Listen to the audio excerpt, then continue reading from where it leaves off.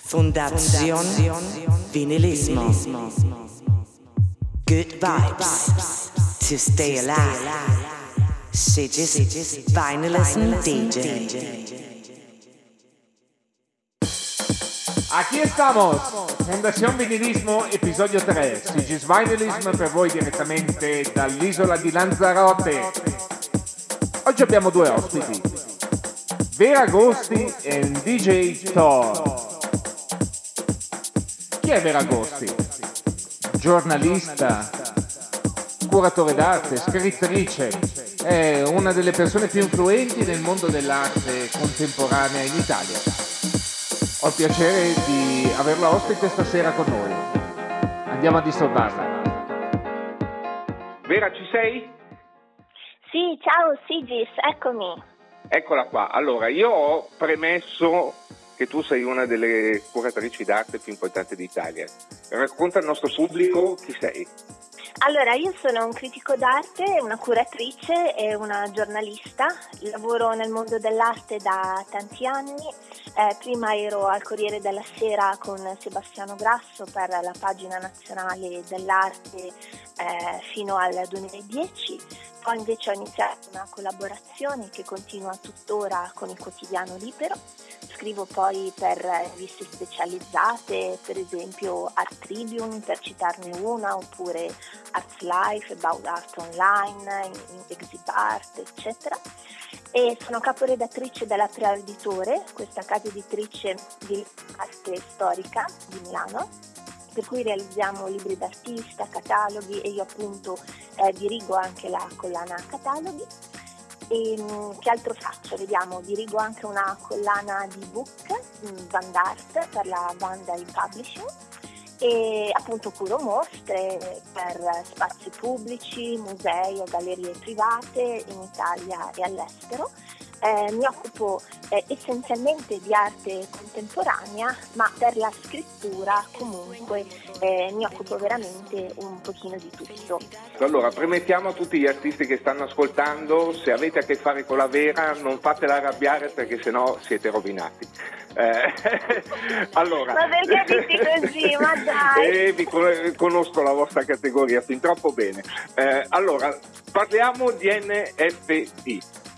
Cosa sono gli NFT? Spieghiamo a tutti i ragazzi, a tutti gli artisti, futuri collezionisti, che cosa sono gli NFT. In modo tecnico, spiega te che cosa sono questi benedetti NFT. Vai, tu. Gli NFT rappresentano una rivoluzione nel mondo dell'arte.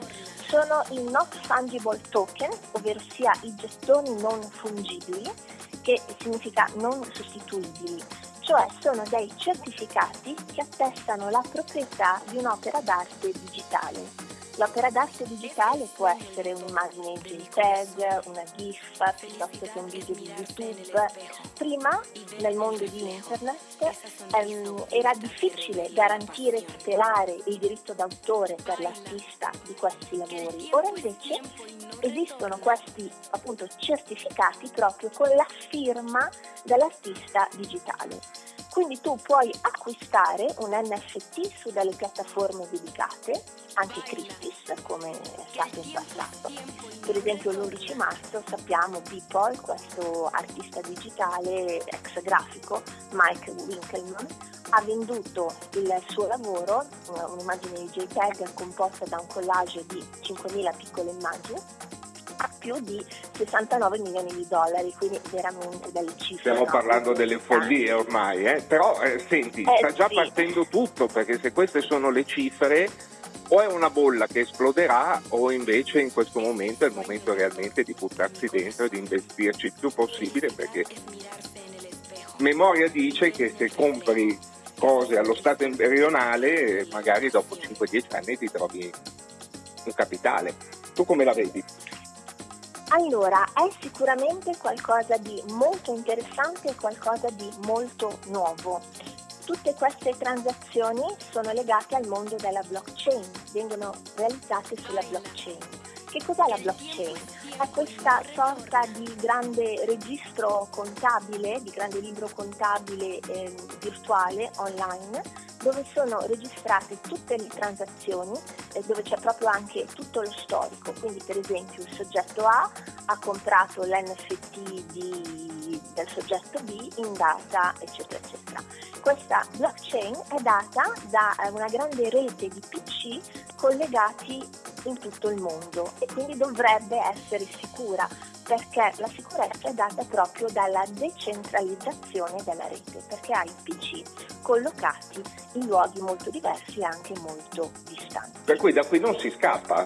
L'opera d'arte, esatto, finalmente digitale, è stata tutelata in questo senso per l'artista, e permettimi, io gongolo in questo momento perché finalmente adesso io ho l'opportunità di avere le mie opere certificate, di poterle vendere a qualcuno e di poter garantire a quel qualcuno che gli sto dando un'opera digitale, anche se in realtà è solo un file. Una rivoluzione anche secondo me, perché oggettivamente io mi rendo conto che noi passiamo gran parte della nostra giornata ormai con il telefono in mano, il tablet o quello che è. Per cui la possibilità di potersi godere la propria opera d'arte, secondo me, anche sul proprio cellulare o sul proprio tablet, in qualsiasi luogo del pianeta ti trovi, e non solo a casa tua dove hai l'opera fisica attaccata, secondo me è una rivoluzione, è un cambio di prospettive comunque. Tu come la vedi? No, sicuramente. Aggiungo una cosa però, purtroppo ci sono già stati casi di collezionisti di NFT che si sono visti la loro collezione di NFT rubata da pirati informatici, quindi in realtà possono anche succedere delle cose poco piacevoli, e se è così tu non puoi fare altro magari che ricomprare la tua collezione purtroppo dal pirata informatico. Guarda, io come la vedo? Innanzitutto voglio farti tantissimi complimenti per i tuoi NFT che comunque mi hai già mostrato, anche un po' diciamo in anteprima, perché sono molto d'accordo che un artista si apra al nuovo, colga le opportunità del momento, rifletta sulle nuove possibilità, quindi è una cosa importantissima e bravissima, e tutto il mio supporto. Parliamo di arte contemporanea, no? Certo. Bisogna seguire la contemporaneità, se questa è una tendenza, secondo me è giusto intraprendere anche questa strada senza lasciare anche le altre, logicamente. Sei stato lungimirante e velocissimo, e poi i tuoi NFT sono molto divertenti, originali, ironici, e anche se io e te non ci siamo ancora parlati di questo argomento, sono rimasta colpita perché un pochino hai centrato quella che è anche la mia idea. Nel senso, quando tu hai Homer Simpson che ha questi occhioni che alla fine diventano dei gettoni, dei bitcoin o comunque dei soldi, appunto cogli quello che penso anch'io, che hai già citato prima, cioè questo discorso della bolla speculativa. Com'è che questa novità abbia già raggiunto delle cifre così eccezionali? Sarà una moda? Resterà nel tempo? I prezzi magari si calmeranno o si alzeranno ancora di più? Chi lo sa, sicuramente c'è tanto dietro, ci sarebbero tanti discorsi da fare. A me poi interessa anche, devo dire, riflessioni proprio a livello concettuale e a livello filosofico, perché tu con l'NFT compri la proprietà dell'opera digitale, ma non compri l'opera digitale stessa. Quindi capisci che c'è una bella trasformazione anche nell'ambito del collezionismo. La novità, secondo me, sta proprio in questa riflessione che si nasconde dietro al sistema. La novità sta nel mezzo, proprio nel sistema stesso, nell'NFT, nella blockchain, in queste grandi piattaforme digitali che costituiscono però proprio qualcosa di nuovissimo e totalmente differente. Al momento i collezionisti sono interessati soprattutto alla rarità dell'NFT, anche se vuoi anche alla pubblicità che ti deriva dal fatto di possedere una collezione di NFT, perché per esempio quando è andato all'asta l'NFT di Beeple c'erano connesse veramente tantissime persone in tutto il mondo, era come un evento mediatico eccezionale. E quindi sono quasi più interessati a questi aspetti piuttosto che neanche all'opera digitale vera e propria. Sì, ormai è quasi più un discorso di, anche se siamo all'inizio, una moda che sta esplodendo e che soprattutto soprattutto parlando di queste cifre che vengono raggiunte su determinati artisti, anche molto elitario, mi verrebbe da dire. Quasi aperto ai nuovi milionari delle criptovalute, mi verrebbe da commentare. Certo, l'opera di Beatles è stata acquistata proprio da un milionario indiano dell'India che lavora proprio nell'ambito delle criptovalute e ha voluto comprare quest'opera a queste cifre eccezionali con un senso di rivalsa del popolo indiano e in generale delle popolazioni di colore nei confronti dell'Occidente. Quindi vedi, c'è tanto dietro a tutti questi discorsi. Io direi anche che cambia il mondo di internet, nel senso internet per me era democrazia, condivisione del sapere, io prendo un'immagine, la trasformo, la manipola, poi la metto in internet, un altro può prenderla, me la cambia, me la trasforma liberamente. Adesso no, adesso invece c'è il diritto d'autore, no? C'è la proprietà dell'opera digitale, per cui sembra un po' una trasformazione proprio a livello filosofico anche della natura di internet stessa. Assolutamente sì, stiamo vivendo un cambiamento epocale, poi noi che siamo vicini di età, diciamo che abbiamo vissuto veramente un cambio dal telefono casalingo con il lucchetto per non fare le telefonate a passare ai cellulari, ad arrivare a internet, la fibra ottica, fino ad essere arrivati ormai a questo che secondo me preannuncia un cambiamento molto grande futuro da qui ai prossimi 10 anni, probabilmente anche sul discorso di valute, di stesse monete.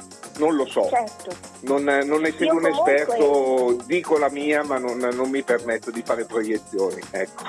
Guarda, io comunque credo molto negli artisti e quindi secondo me vedremo della crypto art e degli NFT sempre più speciali, sempre più originali, sempre più belli, perché sicuramente questa tecnologia evolverà, cambierà e quindi io credo che sia qualcosa assolutamente da tenere d'occhio e probabilmente si può già fare una critica d'arte anche degli NFT, come per quelle poche cose che ho detto in relazione ai tuoi nuovi lavori, che alla fine sono anche secondo me dei meta NFT. Come dire, attraverso il tuo NFT tu hai ragionato su cosa sono gli NFT, su questa novità degli NFT ed è lì davanti ai nostri occhi, insomma, semplicemente attraverso la forza dell'immagine. Guarda, io ti dico almeno nel mio personale processo per il quale mi è venuto da creare Homer Simpson emerge in versione cripto, per cui in versione Bitcoin. Oggettivamente io mi sono reso conto che guardando tante opere realizzate in NFT nei vari portali era molto ricorrente l'iconografia del Bitcoin, che sinceramente mi sembra molto simile all'iconografia ai tempi di Warhol con il dollaro. Per cui mi viene da dire che come ai tempi, per dire, Schifano citava la Esso, le Coca-Cola e così via, questa è un'evoluzione della pop art contemporanea. Mi viene da dire questo, per cui mi è venuto da fare un'opera logicamente incentrata sull'iconografia del Bitcoin, che comunque rappresenta questo mondo delle criptovalute e pertanto anche degli NFT, e di rapportarlo con un personaggio simpatico, conosciuto da tutti, in una veste differente. Ecco, questa è stata la mia idea. Spero di esserci riuscito. Ecco. Assolutamente sì. E diciamo che Homer Simpson è tanto simpatico, ma mi permetterai, è anche molto ironico e un pochino grottesco. Ah, certo. E quindi anche questi aspetti in relazione a quello che sta succedendo con gli NFT secondo me sono significativi. È anche molto facilone, per cui nel senso a rappresentare il popolo bue che si muove in base a qualsiasi diktat che viene dall'alto, ecco. L'idea mia era quella, poi spero di esserci riuscito. In pieno, veramente congratulazioni. Perfetto, allora con le congratulazioni della Vera, che attenzione in questo momento sta arrivando un uragano qui a Lanzarote, mi congedo da lei con la speranza di poterla ospitare il mese prossimo. Ma certo, molto volentieri, grazie. Allora, ci diamo un appuntamento, non so dirti esattamente la data, però quando troviamo uno slot per te, e facciamo un altro approfondimento, e a questo punto preannunciamo l'uscita di un NFT a te dedicato, da me creato, bomba di mercato questa. E poi vabbè, io il 21 per me è un giorno importante, il 21 aprile, perché rappresenta la data di nascita della mia mamma che non c'è più. E allora io voglio presentare il 21 con un nuovo drop, un nuovo personaggio, sempre legato al mondo Bitcoin, che riprenderà un'iconografia da me, diciamo già utilizzata nelle mie opere d'arte normali con i dischi di vinile, e per cui io invito tutti su rarible.com/Sigis Vinylism il giorno 21 aprile di andare a vedere l'opera che rilascerò. Vera, grazie di tutto. In bocca al lupo, Sigis. Crepi il lupo. Grazie di tutto, ci sentiamo allora il mese prossimo. Grazie mille. Grazie. Ciao Vera. Rieccoci in studio e adesso parla la musica direttamente dalla Riviera Romagnola. DJ Thor from Peter Pan Riccione and Villa delle Rose. Passiamo nuovamente in modalità telefonica e andiamo a disturbare Andrea Chianini in arte, DJ Thor. Andrea, ci sei?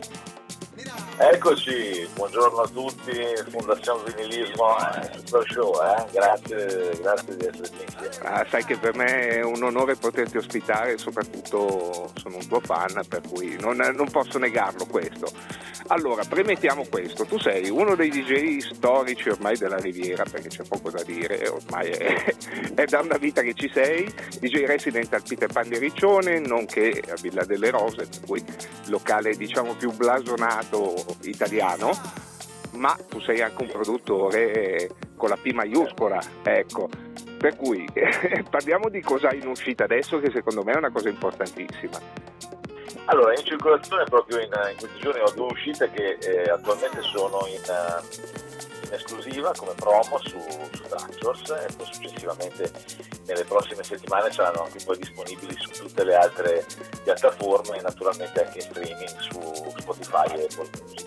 Una è La Maraviglia, che è già all'interno della chart, della top 100 afro-latin di Traxsource. È un brano di Latin House, diciamo che, ecco, faccio questa premessa, diciamo che negli ultimi anni mi sono concentrato fortemente sulla produzione di Afro House, Afro Latin, o comunque musica da club con diciamo elementi etnici all'interno. E quindi in questo contesto anche questi brani nuovi, dicevo appunto La Maraviglia, che ho realizzato con un altro producer che si chiama El Baba, che sarebbe poi anche un collega di Radio House, che è poi un emittente di cui seguo, diciamo, di come sono anche che era la responsabile domanda che ammetto ti stavo per che appunto ti stavo per fare. L'altro brano che da un lato, se fossi sgamato, dovrei mettere subito in mute, però diciamo la realtà, noi cerchiamo di fare sistema tra di noi, perché in questo momento tragico non siamo qua veramente a rubarci le cose uno con l'altro, ma cerchiamo di fare sistema per cercare di creare qualche cosa di nuovo, almeno un nuovo rinascimento dal punto di vista musicale. Per cui appunto su Radio House tu che cosa fai? All'interno di Radio House parte proprio nelle prossime settimane un mio show, si chiamerà My Religion, e sarà tutto dedicato alle sonorità Afro House e etniche. Però ecco, nel contesto della radio sono il responsabile della comunicazione e del marketing della radio. Siamo tutti DJ all'interno della struttura e logicamente ci vuole anche qualche DJ che insomma si occupi anche del business, per cui va bene, esatto, ti tocca a te. Senti, adesso ritornando alla situazione tragica che abbiamo vissuto in quest'ultimo anno abbondante, pare che sia imminente una riapertura, o almeno queste sono le voci che girano. Tu cosa c'hai da dirci in merito? Ridiamo perché ormai per non piangere, ecco. Ma io credo che al di là diciamo del pensiero personale al riguardo, in Italia sicuramente sarà l'estate delle spiagge, sicuramente sarà un'estate in cui si vede già un grosso movimento da parte di locali anche importanti verso, diciamo, situazioni anche più diurne, e quindi molti si sono organizzati, perlomeno ti dico in Riviera Adriatica c'è un interesse appunto verso strutture ed eventi che siano magari orientati verso il giorno. Speriamo poi che ci permettano appunto di riaprire le discoteche, ma questo ancora speriamo tutti. Chiaramente per quello bene. che mi riguarda personalmente, invece, avendo anche io attività all'estero da diversi anni, purtroppo quest'anno qui ho dovuto veramente annullare tutto, quindi per quello che riguarda il mondo esterno, e quindi date fuori anche negli Stati Uniti che avevo, dove sono già anche stato lo scorso anno, purtroppo non ho potuto replicare, come me tanti altri colleghi, chiaramente. Direi, insomma, È stato un anno così. Cambiamento importante, esatto. Per cui per tutti i nostri ascoltatori diciamo che quest'anno c'è l'occasione di poter sentire DJ Thor con più continuità rispetto magari a altri anni, perché ce lo portavano via. Sicuramente, ecco. sicuramente, sarò sempre lì in zona Rimini, Riccione, Milano Marittima, ci saranno delle novità, però insomma se volete ascoltare il mio sound potete trovarmi lì come sempre, come ogni anno. Oltre che logicamente Radio House, ripetiamo al Radio pubblico House, il tuo programma che sta per partire. My Religion, che sarà un programma pomeridiano per quello che riguarda l'Italia, perché è una TV digitale, è una radio digitale, quindi logicamente è una web television, una web radio, quindi si ascolta in tutto il mondo. Io infatti farò una conduzione per il mio show che sarà in parte in italiano e in parte in inglese, proprio perché è aperto a un pubblico internazionale. Esatto, sì, ottimo. Dall'estero, esattamente. Guarda, io non posso altro che augurarti un immenso in bocca al lupo per tutto. Grazie. Ti ringrazio tanto di averci dedicato il tuo tempo, anche se ahimè un pochino ridotto per ragioni radiofoniche. Spero di averti assolutamente come ospite un'altra volta. Adesso parte il tuo mixato. Cosa ci fai ascoltare? Vi farò ascoltare un po' di un mixato con dell'ottima Afro House, dell'organic da un tempo, e naturalmente all'interno diverse mie produzioni già uscite, qualcuna uscirà e qualcuna è in circolazione adesso. Ci esaminate tutti e seguitemi su Traxsource. Una primizia, pertanto. Grazie mille Andrea, davvero, grazie di cuore, a prestissimo. Grazie caro, saluto a Fundacion Vinylismo, grazie dell'ospitalità, è una rivederci, grazie. Aspetto di vederti qua a Lanzarote. Un abbraccio grande. Benissimo, sarò presto. Ciao a tutti, grazie. Fundacion Vinylismo. Exclusive mix.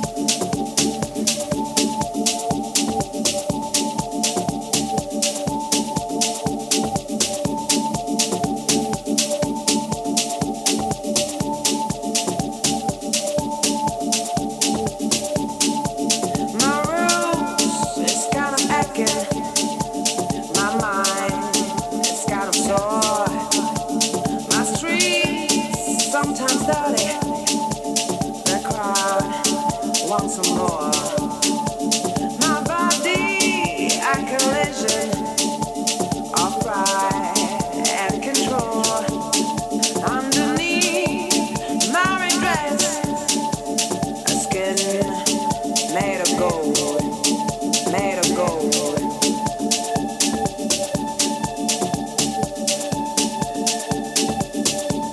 What you see is what you get. What you see is what you get.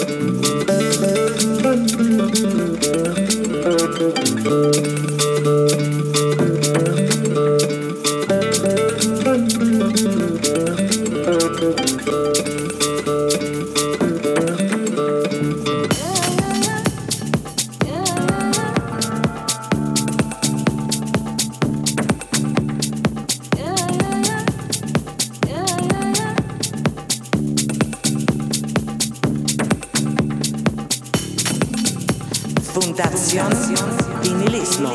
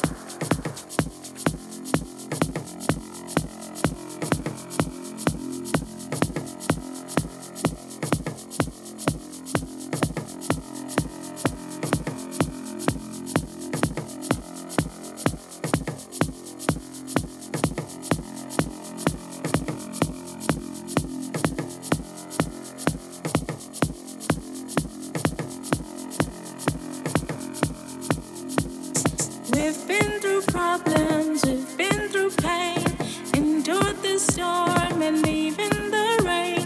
No maguli kundi kunzi maguije, we will rise. We've been through problems, we've been through pain, endured the storm and even the rain. No maguli kundi kunzi maguije, we will rise.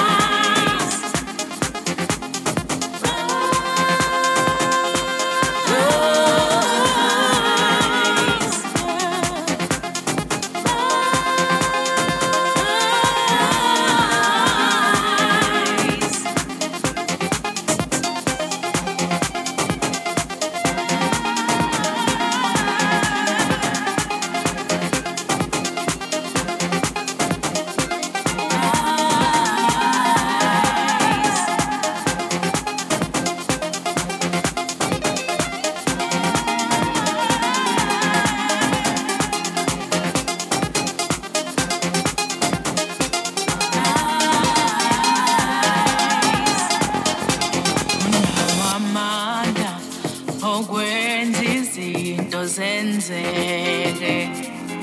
Keep on pushing. You know that you're capable. Amandla bekiwe kuwe. All things are possible. Sizoqhubeka. Yes, we will rise. Unawo amandla okwenza izinto zenzeke. Keep on pushing. You know that you're capable. Amanda bekiwe kuwe. All things are possible. Sizoqhubeka. Yes, we will rise.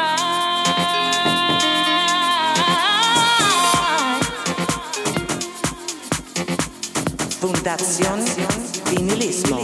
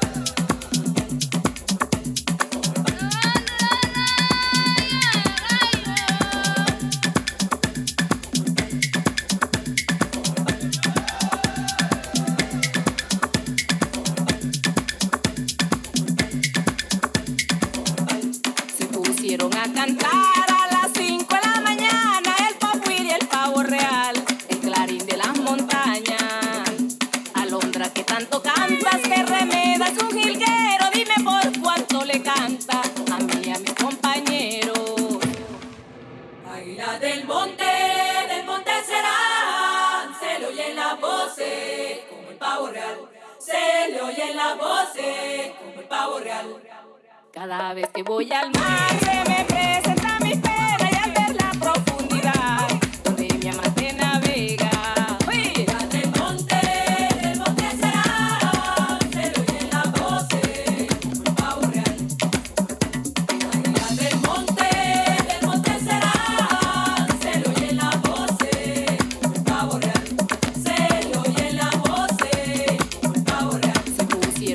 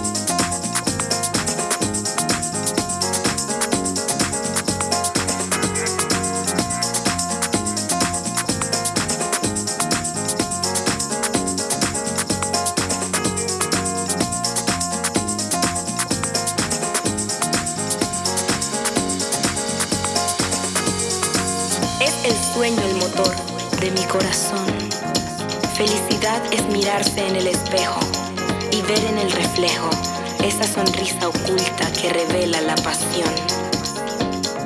Baila, que el tiempo es tiempo y no retorna.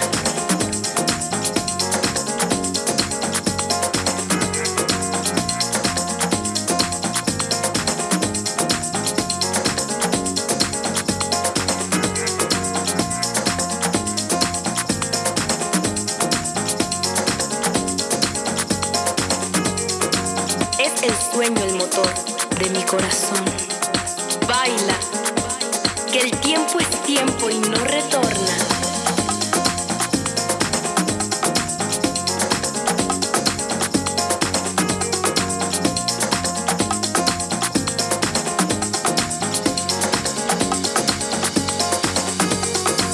Es el sueño el motor de mi corazón.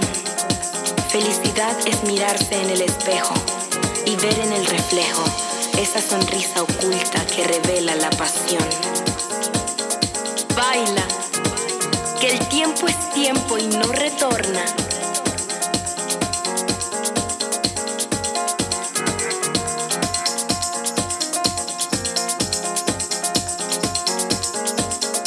Baila, que el tiempo es tiempo y no retorna.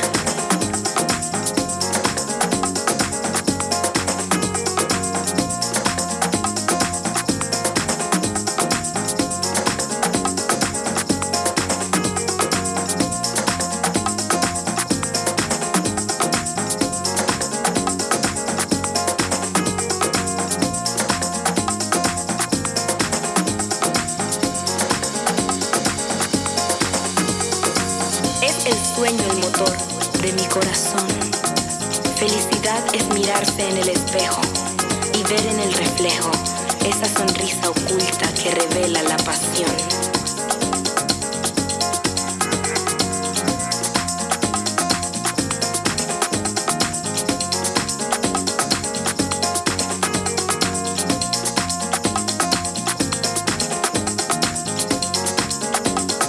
Baila, que el tiempo es tiempo y no retorna.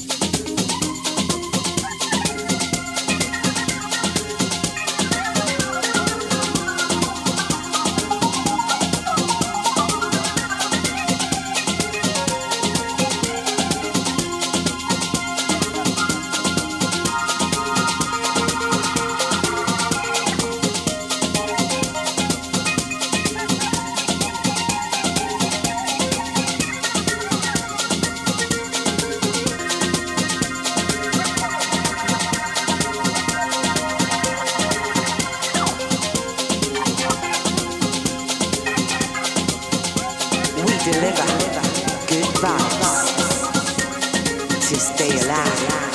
Fundacion Vinylismo.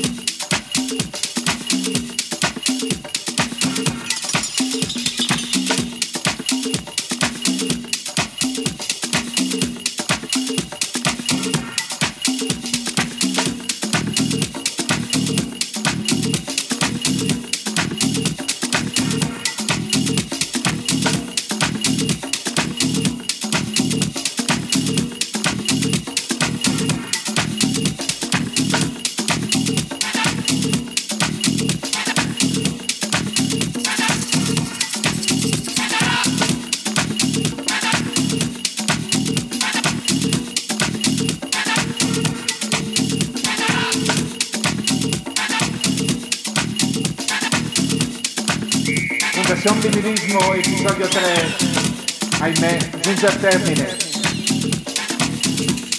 Ringraziamo DJ Thor per questo spettacolare mixato e ricordiamo a tutti che potete ascoltarlo nuovamente su Mixcloud in versione integrale. Ci vediamo settimana prossima con un ospite direttamente da Londra. Per me è come un fratello, un amico veramente di lunga data. HLZ, Hellraiser. E faremo drum and bass. Ciao a tutti, a settimana prossima!